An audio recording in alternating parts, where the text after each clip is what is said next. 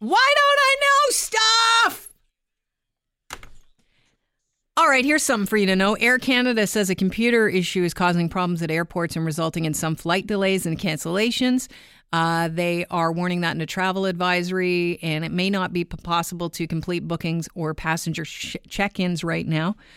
Several of Air Canada's flights departing from its hub at Pearson International in Toronto and Montreal's Dorval. I'll call it Dorval because, you know, our good friend Mike Stafford won't call it Trudeau either, so I'll go with him. International Airport were canceled. Anyhow, they're working on the issue and apologize for any inconvenience. This is sad news. Eugene Cernan, the last man to walk on the moon, dead at the age of 82. He was commander of NASA's Apollo 17 mission. On his third space flight, he set foot on the lunar surface. This was back in December 14th, 1972.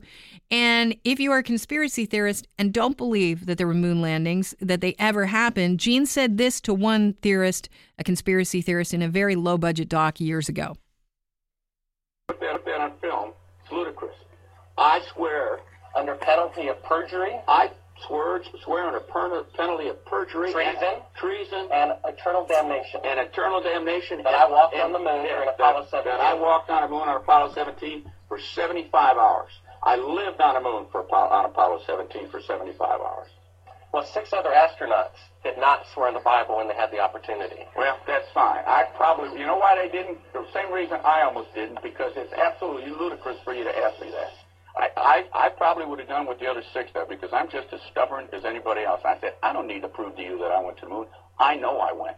All right. That is Eugene Cernan, who died at the age of 82 yesterday. Last man to walk on the moon. You said you saw a documentary on Netflix with him. Yeah, The Last Man on the Moon. Go figure. Of all titles. But yeah, The Last Man on the Moon. And I want to go back and rewatch it now that he's passed away. What happened the first time you watched it? I fell asleep, but that's what happens sometimes when you put something on, golf. You lay down. The worst thing for me, anytime I go horizontal, I'm going to fall asleep. So I've got to sit up to actually sit through it. But Rotten Tomatoes has it listed at 93% on the tomato meter. So all right. Worth a watch. And it's, for a guy like me who looks up at the moon almost nightly and thinks it's really sad that's a place that you used to go to. You know, it's not a place. Is that what you think when you look at the moon? That's what I think. It's really sad that people used to go to the moon, and it for centuries it was just a thing in the sky. Talk about half empty. And then for a couple of years, it was a place that you could go, and now it's just a thing in the sky again. Disappointing. Betty White, still alive, celebrates her 95th birthday today. She even has her very own Twitter account at Is Betty Still Alive to allow people to check in on her status. Last year, remember, in the month of December, there was a GoFundMe campaign set up by some guy to help protect Betty White from 2016. Made $9,000, and it's going to benefit a little theater group in South Carolina. Here's Betty on being 95 today and lucky.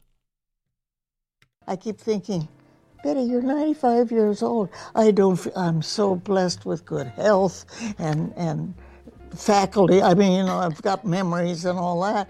And that you can't really expect that at 95. I am the luckiest old broad on 2 feet. Oh. And she sounds like, she is not your normal everyday 95-year-old. And let me just say, she looks fantastic for 95. I would put her at 75 maybe. She looks great, and it hasn't had a lot of work done for sure. But she's a lot like your grandma and grandpa. I've got a lot of things I'm involved with. You stay busy. You're still doing some television, right? Right, and crossword puzzles. There it is. I'm addicted. An admitted addict. I just can't put them down. And if I see one, on the floor, if somebody has a puppy and there's a crossword puzzle, I say, no, honey, you can't go on that. And I keep it.